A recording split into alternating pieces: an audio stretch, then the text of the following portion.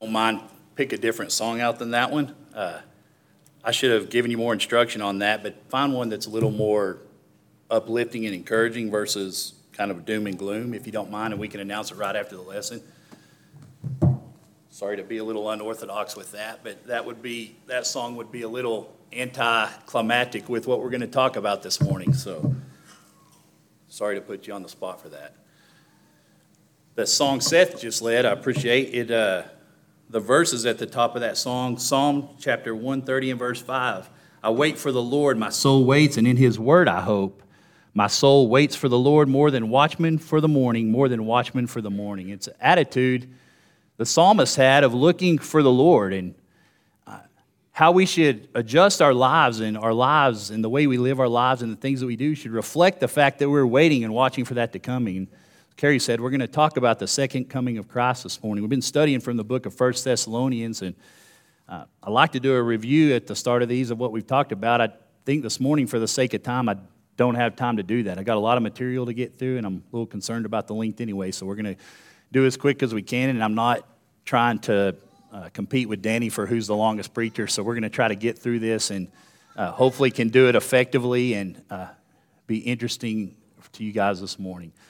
Last time we spoke, we talked about the first half of chapter 4 in 1 Thessalonians, where he kind of shifted his focus in how he was talking to them. And he'd moved on from this idea of kind of commendation and praising them for how they were behaving into more of an attitude of kind of an encouragement and motivation and keep it up, keep up the good work, and all these things you're doing, do it better, keep doing it better. In verse number 1 of chapter 4, he said, we urge you, brothers, to do this more and more and to aspire to live quietly and to mind your own affairs, to work with your hands as we instructed you so that you may walk properly before outsiders and be dependent on no one. So he talked about pleasing God in that chapter, and that's what we talked about last time, what it meant to please God and all the things about keeping his commandments, following his instructions, doing the things he actually asked us to do. And we talked about how he spent such a focus in that chapter on sexual immorality and the challenge that was for those men and women of the day, and the challenge it was for all of these congregations that he wrote to, how we should follow his instructions, guard against those things. And we talked about brotherly love and how they should continue to do that. And he says, all of this led up to the fact that we want you to do this so that you walk properly before God, so that your lives and your behaviors and your example that you set is walking properly before God. And we left off in verse number 12 last time, and so that's where we're going to pick up today. As Brother Kerry said, we're going to talk about the second coming of Christ and having hope in his return. And he really starts here in verse number 13 where he shifts from even that idea of motivation and encouragement into very specific instruction and conversation about the second coming of Christ here. And we've alluded to this a couple times in our studies that this is probably, at least by my estimation, the most comprehensive set of scriptures tied together on the second coming of Christ, both here in the end of chapter 4, the first part of chapter 5, and then even into 2 Thessalonians, his second letter that he writes to them. We're going to talk a little bit about that today as well, but it's a really comprehensive view of what the second coming is. And so we want to look at that this morning, put it in context of why he's even talking to them about all this stuff, and hopefully you can come away built up in the faith. If you're confused about the resurrection and the second coming and what all of that looks like or means, hopefully you'll be educated by that this morning. And if this is stuff you've heard, hopefully you'll be built up in the faith and encouraged and increased in your faith as we study through these things. I think one of the most relevant parts of the discussion about the second coming, certainly in the context of what he's talking to the Thessalonians about here, but even just in general as we think about the second coming in our times, is the fact that not much has changed. He's dealing with, here with the Thessalonians, really with misinformation about this event. And we'll demonstrate that this morning, hopefully with the scriptures too. But, he felt the need to kind of hit this head on. And I suppose Paul was a little bit unsettled by what he saw in that congregation with how they perceived the event, what they talked about it, what people were telling them about it. And he felt the need to address it. And, really some 2,000 years later, things aren't that much different. It seems like every 4 or 5 years you hear this new thing come up in the media that some new person that's, famous in religious circles or whatever has put a date and a time on the second coming of Christ. And, and then so the world watches and waits for that day to come, and we know it's not going to come, and everybody knows it's not going to come, but they still watch and wait, and that date and time comes, and it passes by just like all the times before. And so this misinformation has been going on for centuries. And Paul addressed it then, and let's go to the Scriptures and address it now. Let's understand what the Scriptures say so that when some guy stands up on Fox News or MSNBC or whatever your flavor is and says Christ is coming again, we can test that against the Scriptures and know that this person's probably wrong in what they're saying. And we can say, let's educate people on when that might really happen. Do we really understand if it could happen and when it could happen, which we don't, but what it looks like when it comes, and why we even need to be thinking about that. Why does that need to be on our mind? And I hope you'll be benefited by this study this morning. And in fact, he starts this in chapter 4, but he really has kind of woven it into the language that he's written all throughout this letter. If you remember back to chapter 1, we talked about how he was talking about them being the model congregation, the Thessalonians, how they were kind of doing things right. And in verse number 9, he says, for them, talking about people outside of that congregation, they themselves report concerning us the kind of reception we had among you and how you turned to God from idols to serve the living and true God and to wait for his Son from heaven, whom he raised from the dead, Jesus, who delivers us from the wrath to come. So he's not only commending them on the idea that, hey, you live in a pagan, idol-worshiping culture, and the gospel had an impact on you, and you decided and made a decision that you were going to serve God. And as part of that, you made a decision to leave those idols behind, that you were going to serve him, and as part of that, you're going to wait for him to return. And as we sing, this idea is woven into Christianity that something should be on our minds is waiting for the Lord to return. And he told them that. In chapter 2, for what is our hope or joy or crown of boasting before our Lord Jesus at his coming? Is it not you? For you are our glory and joy. So he's talking about his relationship specifically with the Thessalonians and how much he had cared for them. He had spent some time with them as he passed through there on that missionary journey and built this good relationship and the bond that they had through the church. And he said, what is our joy before the Lord? It's you. But when is it? It's at his coming. And so he's starting to weave this language in for them about the second coming. In chapter 3, now may our God and Father himself and our Lord Jesus direct our way to you, and may the Lord make you increase and abound in love for one another and for all as we do for you, so that he may establish your hearts blameless in holiness before our God and Father, when? At the coming of our Lord Jesus. So he's talking about this whole idea of pleasing God, and we talked about continuous improvement, how we should continue to get better. He said, keep getting better. And he talked about how he desired to see them. Remember, he was taken away from them. He was run out of the city, and how he desired to go back and see them again. And so as he's talking about all this affection that he has for them and the way he wants them to behave, all of this, it's with an eye on the Lord's return. And so I think it's important that we recognize that as we kind of dive off into this study this morning, how he's kind of setting it up and how important it was for him and how he put everything he taught them in the context of the Lord is coming back.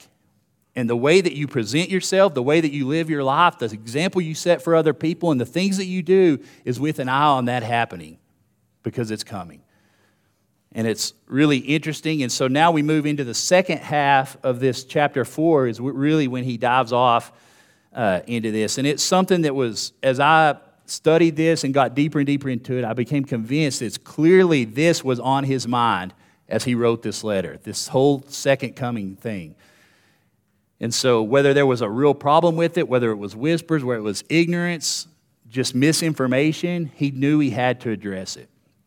And so he hits it head on. So we're going to pick up in verse number 13 of chapter 4 now, where we left off in 12 last time. Verse number 13, he says, but we do not want you to be uninformed, brothers, about those who are asleep, that you may not grieve as others do who have no hope. Now, Paul dives off into this topic and basically talks about misinformation from the start. He says, I don't want you to be uninformed about these that died. Apparently, they were they were uninformed, or else he wouldn't have wanted them to be informed about it. So whether that's just some people in their view of dead brothers and sisters, relatives, whatever, those in Christ, he had to clear this up right away. He said, I don't want you to be informed about those who are dead, and I don't want you to grieve like those do that have no hope. And we think about what is the view of death that the world has. You know, you think about atheists or agnostics or people that don't believe in a heaven and a hell or an afterlife or that there's anything more except for this life. What does death look like to them? It's a very pitiful existence. It's something that there is no hope in. And you see that in the world. If you've ever been to a funeral outside the church or somebody you know that doesn't have religion, you see that in the way people grieve. You see that in the way they act, in the way they behave. And they don't know how to deal with that. And there's no hope in that. And he is uneasy about that. And he doesn't want them to grieve the way the world does. And let's be clear, he's not saying there's no sorrow in that. We're all humans. We've all experienced that with loved ones. And we've been to funerals and we've experienced death. And it would be foolish for us to say that means we shouldn't have any sadness about those events. We know it's just not true. We know human emotion exists. And we know we're going to cry and we know we're going to miss people. But we also have an eye on the other side. And we know that there's more to it than that. And that's the hope that he's talking about here. And he says, don't grieve like those that don't have hope. I don't want you to be uninformed about this. And that's why we're going to talk about all this. That's why I'm going to teach you about all this stuff. What it does mean is there's hope for the Christian. It means there's more to life than just death. It means there's something after death. And it means that we have something to look forward to. And it means that the Lord is going to come back and take us home. And we're going to talk about that today, and we're going to demonstrate that. And I hope that that's something that you view as encouraging. I hope that it's something that you look forward to. You know, that whole idea around death and what's after it's foreign to us. It's something we don't understand. But as Christians, it's our job to be educated enough in the Scriptures to know that that is a good thing. Blessed in the sight of the Lord is the death of his saints. There's something on the other side. And he doesn't want them to grieve like those without hope. And so he shifts in that. Now, the rest of this chapter, he pretty much shifts to the second coming stuff. And it seems a bit odd to me how he went from all of this talk about, you know, the model congregation, building influence, his behavior amongst them, how they should continue to improve, how they should please God, all these things we've talked about. And then all of a sudden, he stops on a dime and goes into the second coming stuff. And it seems a little bit out of place. In context of 1 Thessalonians on its own, I don't think we get a clear picture of why he does that. But I think he does kind of hint to that in 2 Thessalonians. So we're going to bounce into 2 Thessalonians a little bit this morning and start to bring some of it in, as those two letters were, by all accounts, written fairly close to each other in time, in terms of the overall timeline of when these writings happened. It's pretty clear that he wrote them close together. I don't have a date for you in terms of how far off they were, but the content of the letters is very similar. He's dealing with the same mindsets and attitudes in both of them, and he addresses this subject in both the letters too. And so we're going to spend a decent chunk of time in 2 Thessalonians this morning. We can't get through all this today, and so it's going to be at least 2 studies. But today we're going to really dive into this why, the why of why he's talking to them about this. And that's the question that I hope to answer this morning and demonstrate with the Scriptures of why he's really tackling this with them. In 2 Thessalonians, in chapter 2, in verse number 1, he says, "Now concerning the coming of our Lord Jesus Christ and our being gathered together to him, we ask you, brothers, not to be quickly shaken in mind or alarmed, either by a spirit or a spoken word or a letter seeming to be from us, to the effect that the day of the Lord has come." So there's our color. There's the why he's addressing this, and that's the misinformation part of all this. So apparently there was somebody prophesying or speaking publicly or talking about it. He even seems to indicate that somebody even wrote a letter that was counterfeit to the effect that it came from Paul or one of the other men that was working with Paul. You know, somebody delivered a letter I don't know if it was signed Paul, if they just made it appear that way or whatever, but with some kind of misinformation about the second coming. And so that's why this is on his mind and his heart. Now, if you remember back, the Thessalonians and the events surrounding the forming of this congregation, remember how we talked about the persecution that is described? Acts chapter 17, when Paul came through Thessalonica, and it talks about all, some Jews believed, many women, all these people that became members of the church, and immediately the persecution set in. Paul was run out of town. Remember the events that happened at the house of Jason, how they dragged Jason and his family out into the streets, and we're looking for Paul, and we're looking for every reason they could to stop this movement and hinder this movement. And so all of this happened in the midst of heavy, heavy persecution. And so there were strong forces working against the church here. And so it would be easy to be uninformed. You think about a newly formed congregation and everything that they had heard. They lived in a pagan idol-worshiping culture, so some of this stuff was very foreign to them. And as a newly formed congregation, it must have been a challenge to deal with all the persecution they dealt with and learn of some of these things like a second coming. It's easy to learn and hear something where somebody says you should do this to be a better person. That makes sense even on a human level, not even religion aside. But you hear things about a resurrection, a second coming. Sometimes that's challenging. And it must have been challenging for them to hear that. So there were certainly strong forces working against them here. And of course, through the lens of the Scriptures, we know that the second coming didn't happen in their lifetimes. We haven't seen it in our lifetime. And so we have the benefit of all the Scriptures. But again, that kind of confusion still exists today. Anytime one of these guys stands up and makes a prediction, it becomes confusing to people. There's people that really believe or wonder if that's true, if that's really going to happen. There's people that worry about it if that's going to happen.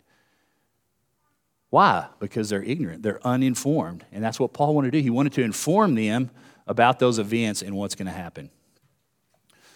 Now, these next set of verses in 2 Thessalonians, in chapter 2 here, are, I think, up there with some of the most challenging scriptures in the Bible to understand, to define and debate what is being talked about, to come to anything conclusive on what he's talking about. And so we need to read them this morning to talk about the things we're talking about, but this could be a whole series of studies and lessons on its own. And even if we did that whole series of studies and lessons on its own, we would, at the end, not have anything conclusive to say about it. So we're going to read it, and we're going to talk about it, and we're going to talk about some of the prevailing thoughts on what he's talking about there. But what we're really going to talk about is why is he talking about it, as I've said. What's the why? Why is he using that? What's he trying to get across to them? And so I'm going to do my best to keep our focus on that this morning as we talk about this. And then if this is something that piques your interest, you're just going to have to dive in and go spend months on it to get to an inconclusive opinion like I have. So that's just what it is. It kind of is what it is. And so we're going to dig in. In verse number 3, he says, "Let no one deceive you in any way, for that day will not come unless the rebellion comes first, and the man of lawlessness is revealed, the son of destruction, who opposes and exalts himself against every so-called God or object of worship, so that he takes his seat in the temple of God, proclaiming himself to be God." Now, before we move on, I want to point out, again, he's talking about deception. Don't be deceived. Don't let any man deceive you about this, right? And why? He says, for that day will not come unless these other things happen. So I want to point out the fact that what he's doing here is marking time for them. He's marking time for the Thessalonians because they had been told that the day of the Lord had come. Some of them were concerned about that it had already come. Now, I don't know the thought process there as to why they, I suppose we could think it comes today if we're ignorant and don't know what that looks like. If somebody's telling us it's already come, it's like, man, I missed it. What? If you don't know what that looks like and the events that occur with that, I suppose you can be uninformed about that. So he said, don't be deceived. And all this stuff I'm about to tell you is to prove to you that it has not come yet. So as tough and challenging as this is, the point is to demonstrate that the day of the Lord had not come for them and to set their mind at ease about that and to give them comfort in that. Okay, so he goes on, verse number 5. "Do you not remember that when I was still with you, I told you these things. So as he formed that congregation and spent time with them, they'd already talked about this, and he's calling their memory to that. Do you not remember we talked about this? I'm going to remind you about it. This stuff's important. I don't want you to be ignorant about it. I don't want you to be deceived about it, so I'm going to remind you about it. And do you know what is restraining him, talking about this man of lawlessness, now so that he may be revealed in his time? For the mystery of lawlessness is already at work. Only he who now restrains it will do so until he is out of the way. And then the lawless one will be revealed, whom the Lord Jesus will kill with the breath of his mouth and bring to nothing by the appearance of his coming. The coming of the lawless one is by the activity of Satan, with all power and false signs and wonders, and with all wicked deception for those who are perishing, because they refuse to love the truth and to be saved. Therefore, God sends them a strong delusion so that they may believe what is false, in order that they all may be condemned who did not believe the truth, but had pleasure in unrighteousness. It's a mouthful. It's a lengthy passage. It's a challenging passage, and it's difficult to understand. What is this rebellion that he's talking about? What is this man of lawlessness? King James called it the man of sin. What is all this stuff? What is he talking about here? And I'll tell you, there's a lot of really intelligent people inside the church and outside the church, scholars, Bible students, preachers, evangelists, Christians that have 50 or 60 years experience in the scriptures that have studied this and talked about this, and they can't agree on it. It's just something that is really difficult.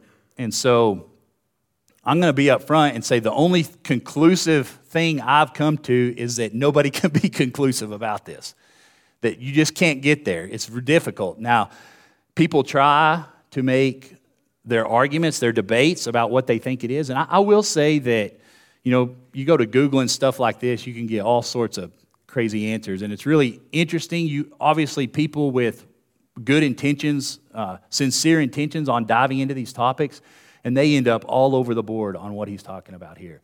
But I will say the one thing that is pretty unanimous amongst all those people is that they all actually acknowledge that you can't get to a conclusive opinion on this, which is pretty stunning for a bunch of academics. So it's hard to do. It's just tough stuff, and it's hard to get to a firm belief on this. But remember, he's trying to tell them that it hasn't come yet. And so there's some event here, and I'm convinced that whoever or whatever this is, whether it's a specific individual, which some people believe, or whether it's an ideology or an idea or a belief system, I'm convinced that the Thessalonians knew enough about what he was talking about to understand it. He was giving them this marker so that he could demonstrate to them that the second coming has not occurred. He wouldn't present them something that is totally foreign to them to defend his position that the second coming has not come. So that's something I'm convinced of, that they had an awareness about all this stuff he's talking about, this man of lawlessness and this idea of lawlessness. They had an awareness of this enough to put it in context in a timeline to know that the second coming has not actually occurred yet. And he was demonstrating to them that they could take comfort in that. So it's really interesting to discuss these things and debate them. We've been doing it for a couple months here, talking to a bunch of guys about it, getting opinions, getting ideas. It's really interesting to hear really smart people have so varying views on this kind of stuff. And it's fun to talk about and discuss and debate and make arguments for which way you land on this stuff. But let's not lose sight of the fact that the purpose is not for us to have those big debates and stuff.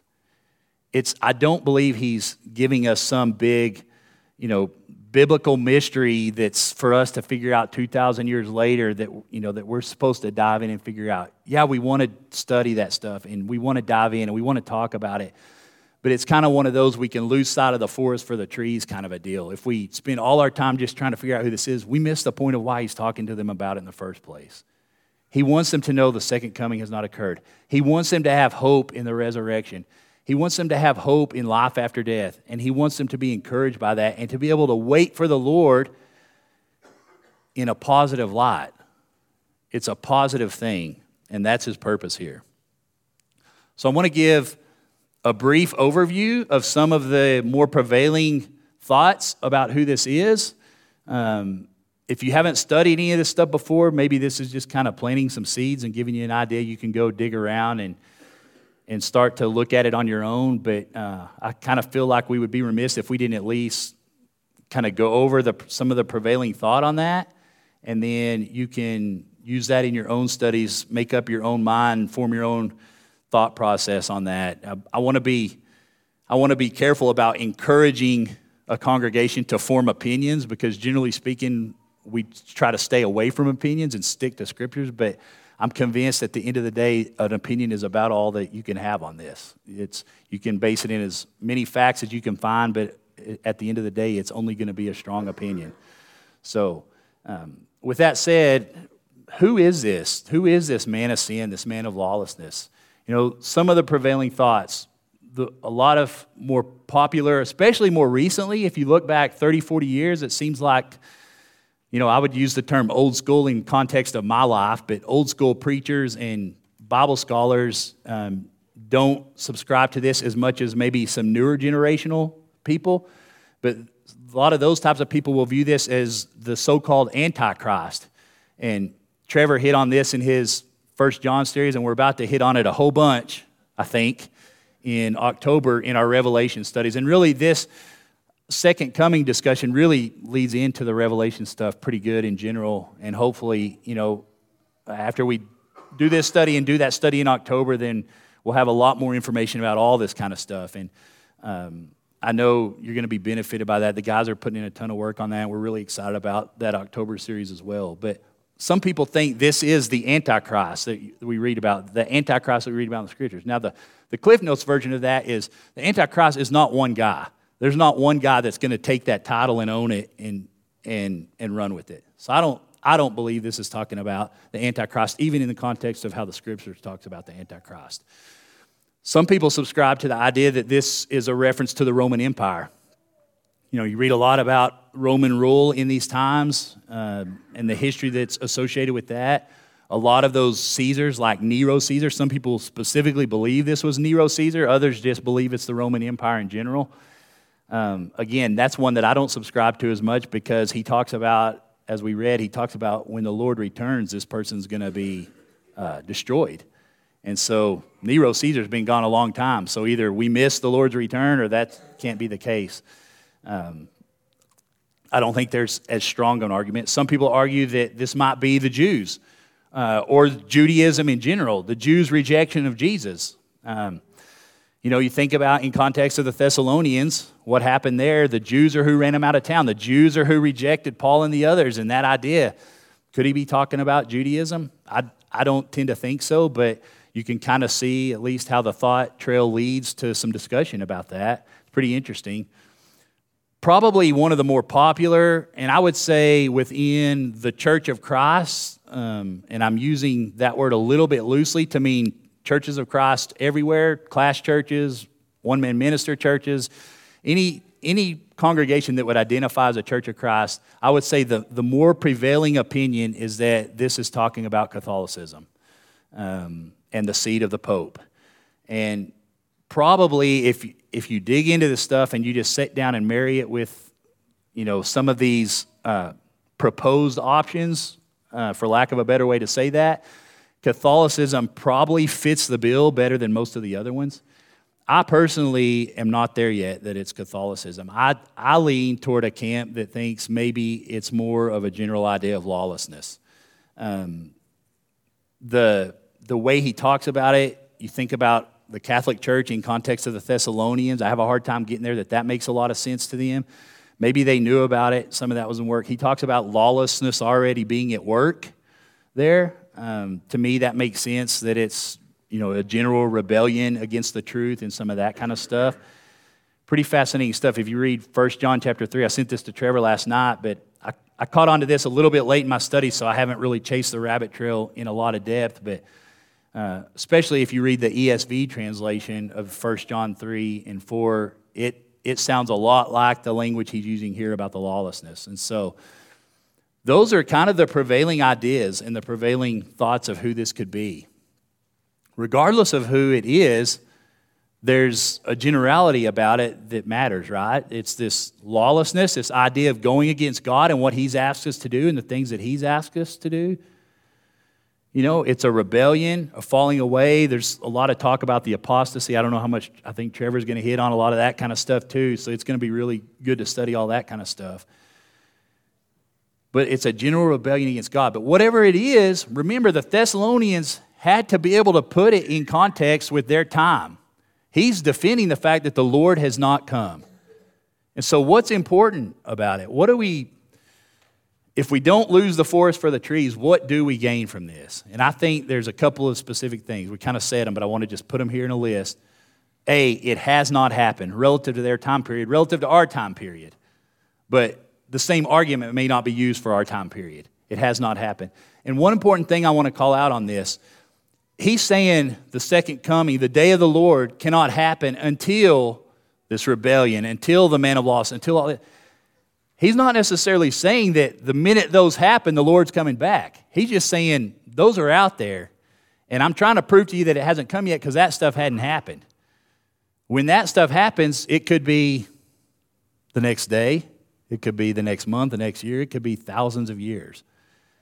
And so we got to be careful not to try to tie all that stuff and really try to pigeonhole it into the conversation. The second thing is that it provides context for those guys. We kind of already said that. It provides context of a time period. If you're looking at events on a timeline, the Thessalonians could have looked at this and said, okay, this is our lives. We're hearing that the Lord has come back. You're telling us about these events that are going to happen that we're familiar with, and the second coming is not going to happen until those do. And so we can have comfort in that. It gives us some context in the time frame. It'll happen before the Lord, these events happen before the Lord returns. And then, as I said earlier, I believe the Thessalonians had some frame of reference for what he was talking about, whether it was a specific man or an office or an organization or a condition, a worldly condition, a condition of sinfulness, a condition of general sin and that kind of thing. I think they had a frame of reference for what he was talking about. And I think that's the important part of this discussion. Study it more on your own. It's really fascinating. We're happy to talk about it. There's plenty of guys here that wanted to chime in on this conversation, so there's plenty of people that would study it with you and want to converse about it. It's really interesting stuff, really fascinating to talk about, but go study it on your own and form your own opinion, and let's talk about that when you get there. But we should take comfort in the fact that it hasn't happened yet. The Thessalonians were able to do that. They were able to be encouraged by the fact that he had not returned. They hadn't missed it, maybe more importantly. They hadn't missed his return. Can you imagine thinking, because of what somebody said, that the Lord returned, and if you have any inkling about what that event involves, you're thinking, I missed the boat. Something happened, and I'm not involved in it. I missed the boat. And they could take comfort in that, and they could take comfort in the fact that there's hope for those that have died in the cross. Remember back that very first thing, don't grieve as others that have no hope. There's more to it than that. Okay. So with all that said in 2 Thessalonians, we're going to go back to our chapter now and finish out chapter 4 in 1 Thessalonians. We read 13 as we opened this morning. But we do not want you to be uninformed as others who are asleep, that you may not grieve as others who have no hope. For since we believe that Jesus died and rose again, even so through Jesus, God will bring with him those who have fallen asleep. A core tenet of Christianity, something that's foundational to our faith, is the belief in a resurrection. The belief that Jesus died.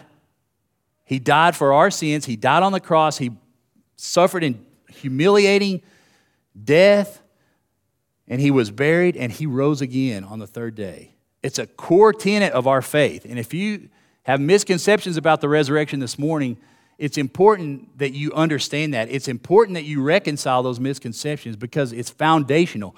If he didn't come out of the grave, none of this matters. And he says, because we believe that Jesus died and rose again, even so through Jesus, God will bring with him those that are asleep. So all of those people that I don't want you to grieve about that have died in the Lord, it's because God's going to come back for them. And he's going to take them home. And that's an important and fundamental and foundational aspect of being a Christian. And if you don't believe that this morning, you need to study on that. You need to look to the scriptures on that and talk to people about it. Because if you don't believe that, everything else doesn't matter.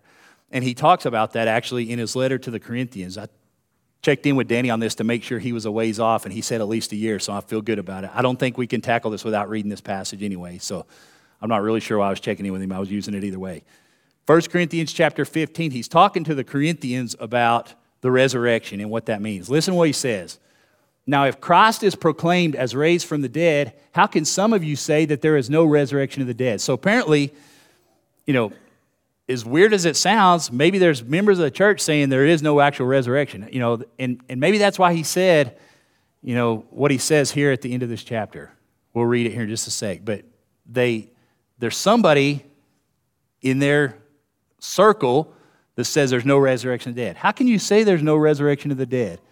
Is what he says. We've been proclaiming that Christ is raised from the dead. We've been teaching it. How can you say there's not? Because if there's no resurrection of the dead, then not even Christ has been raised. And if Christ has not been raised, then our preaching is in vain, and your faith is in vain. We are even found to be misrepresenting God because we testified about God that he raised Christ, whom he did not raise, if it is true that the dead are not raised. For if the dead are not raised, not even Christ has been raised. And if Christ has not been raised, your faith is futile, and you are still in your sins. Then those also who have fallen asleep in Christ have perished. If in Christ we have hope in this life only, we are of all people most to be pitied. Man, he says a lot right there. How can you say there is no resurrection of the dead? If you say there's no resurrection of the dead, then Christ isn't raised. Christ wasn't raised from the dead. Because what you're really saying is if God doesn't have the power to raise the saints from the dead, he doesn't have the power to raise Christ from the dead. It sounds borderline blasphemous to make that accusation. But he's just walking through this logically. If you're saying, that God can't raise us from the dead, well, he couldn't raise Christ from the dead. If he can do one, he can do the other. But if Christ wasn't raised from the dead, then everything we're telling you is in vain. And what you're doing is in vain, and your life is in vain. And how pitiful does that sound to think that if we're wrong about the resurrection of the dead, and maybe you don't believe that this morning. I look around this room, I think everybody here believes in the resurrection, but maybe you don't. But if we don't, it's hard to think a dead body can rise again. That is not something our feeble minds can comprehend very well. But if you don't believe and have hope in that this morning, then you're sitting here wasting your time. And your faith is in vain. And everything that we're doing is pointless. And the people that sit outside the walls of this church that look at religion and say, you're an idiot for believing in a man in the sky. And you're an idiot for thinking that there's this life after death. And you're an idiot for following something so blindly and having faith in something so blindly. If we don't believe in the resurrection from the dead, they are right. Everything we're doing is foolish and pointless and a waste of time.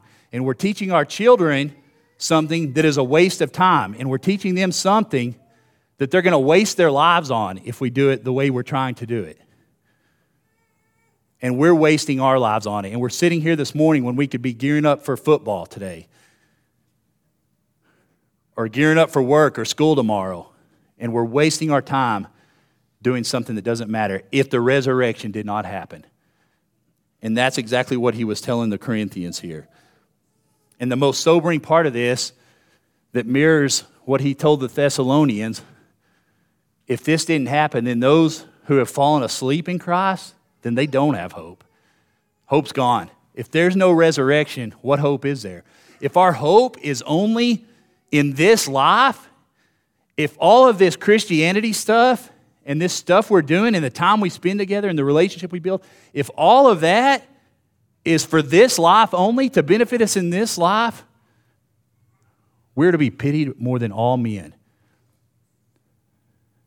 I think the King James uses the word, I just went blank. What is it? Miserable. We are of all men most miserable. It's a little bit different view of that. This is probably a more accurate word. We're to be pitied more, but it is a miserable existence. If we choose this life and none of that is true, it is a miserable existence. We get some benefit from that, but I would argue that if it wasn't true, the benefit we get from this would not exist. And the good thing is there's a but. The very next verse he says, but, in fact, Christ has been raised from the dead, the first fruits of those who have fallen asleep. For as by a man came death, by a man has come also the resurrection of dead. For as in Adam all die, also in Christ all shall be made alive. It's so encouraging to know that he rose from the grave. And as we said, it's fundamental and foundational to everything that we believe. And we're not wasting our time. And those that died in Christ, those loved ones that we know, it's not just for the Thessalonians, that part. That matters to us. The loved ones that have gone on in the Lord, there's hope. We don't grieve as others grieve. Sure, we're sad about it and we cried tears and we miss them. But we have hope that they're going to rise again. We have hope that we're going to see them again. And if we don't, we're of all men most miserable. Back in our text in chapter 4, he goes on then to describe what does it look like? For we declare to you by a word from the Lord that we who are alive, who are left until the coming of the Lord, will not precede those who have fallen asleep. For the Lord himself will descend from heaven with a cry of command, with the voice of an archangel, and the sound of a trumpet of God, and the dead in Christ will rise first. Then we who are alive, who are left, will be caught up together with them in the clouds to meet the Lord in the air, and so we will always be with the Lord. Remember, he just told them not to be ignorant concerning those that are asleep in Christ. Don't be ignorant about that. And in fact, they're going to get called first. I don't know that there's any significance to the fact that the dead in Christ will rise first before those who are still alive when he comes. But to me, he's kind of indicating, hey, it's almost kind of a, you live the life, you died in Christ, you're coming first. Do we care? If we're alive when he comes, do we care? As long as we're there. But they're taken care of. And he says they're gonna go first. Then those who are still alive will be caught up with him in the air. Isn't that comforting? He said it to the Thessalonians to comfort them. It's not a message of discouragement. It's not something meant to discourage them. It's meant to comfort them. He wants to correct that misinformation. He wants them to understand what this looks like and what it means. And I'm convinced that one of the reasons he's so descriptive about the second coming here with the loud cry, the voice of the archangel, the trumpet of God, why is he so descriptive about that? Because he's talking to the Thessalonians who've been told that it already happened, and they weren't sure if that was true or not. He's saying, you're not going to mistake it when it happens. When this goes down, you're going to know about it. Nobody's going to deceive you about this. You're going to know about it. And you get to go be with the Lord forever. Forever with the Lord. And I don't want us to gloss over the fact of that. We can't comprehend what that means. We can't comprehend forever. You know, I love to travel. And we go on vacations whenever we can. And if you go somewhere for a week on vacation, 2 or 3 days toward the end of that, I start getting post-vacation depression. Before we even leave, I'm like, I'm like a school teacher. You guys, the second school lets out in spring, school teachers are saying, I only got 127 days left till I got to go back to work. That's how I am with vacations. We only got 3 days left. We're down to 2. Tonight's our last night. Let's even go to the beach at dark and soak up every last minute of the ocean. Man, we got to go home back to reality. There is no post-vacation depression. It's forever with the Lord. And he's coming back. And it's such an encouragement to us. It should be such an encouragement to us. There's one final verse here in chapter 4. And he talks more in chapter 5. We're going to talk about that next time. But he says, therefore, encourage one another with these words. So he has this whole lengthy spiel about the second coming, what it looks like. Don't grieve over those losses. Encourage each other with this. And it's something that we should do. We should encourage one another with the idea of the second coming. He's coming back. There is a resurrection of the dead. And none of this is in vain. None of this is in vain. We all do this because we know and we believe and we have hope in that. We have hope that it's going to happen. And I hope the study this morning helps convince you of that. Challenge each of you to study some of these things, especially some of the difficult things we talked about. Go dig into those. I want to hear your thoughts and opinions. Maybe you can convince us that there is a conclusion we can get to. It's fascinating stuff to talk about, and it's stuff that we should look forward to. Wait on the Lord. We should wait on Him, and we should live our lives in a way that reflects that. The things that we choose to do and say and act, and people we interact with, and the people that we build relationships, all should be because we're waiting on the Lord, and we're waiting for His coming. And that was the message He wanted the Thessalonians to understand. Now, in 2 Thessalonians, he goes on a little more to talk to them about this, trying to comfort them on this. And in chapter 1, he says, to you who are troubled, he's talking to them. They were a troubled people. They were being persecuted. They had challenging lives because they chose to be Christians. And he said, to you who are troubled, rest with us. Take comfort with us. He's coming back. The Lord Jesus will be revealed from heaven with His mighty angels in flaming fire, taking vengeance on them that know not God and that obey not the gospel of our Lord Jesus Christ, who shall be punished with everlasting destruction from the presence of the Lord and from the glory of His power. He said, here's the deal. All these people that are persecuting you, you don't have to worry about it. It's not yours to deal with. Something's going to happen there to the people that don't know God and that don't obey His gospel. And as we close this morning, if you're in that case, you need to give some consideration to the fact that He is coming back. And I remember hearing preachers my entire life say, you know, the Lord could come back today, and it's a way for a preacher to pull on heartstrings, right? To encourage you to have a sense of urgency about your life. The truth is, statistically speaking, if nothing else, most of us are probably not going to see the Lord return. People have come and gone for generations and lived their life and served God, became a Christian and lived a full life and passed away. And that's, statistically speaking, that's probably what each of us is going to see. But we still need to be ready. There's still hope in death. And maybe we do see the Lord return. Either way, we should be waiting for that and looking for His coming. And we want to offer an invitation this morning. If you're here and you don't know the Lord and you haven't obeyed His gospel, think about that this morning. We'd be happy to study with you about it and encourage you to think about that and wait for the Lord and His coming. And if there's any need that you have this morning that the church can help you with, that invitation is extended to you as well. If you'll have a seat on the front as we sing, we'd be glad to help you with that.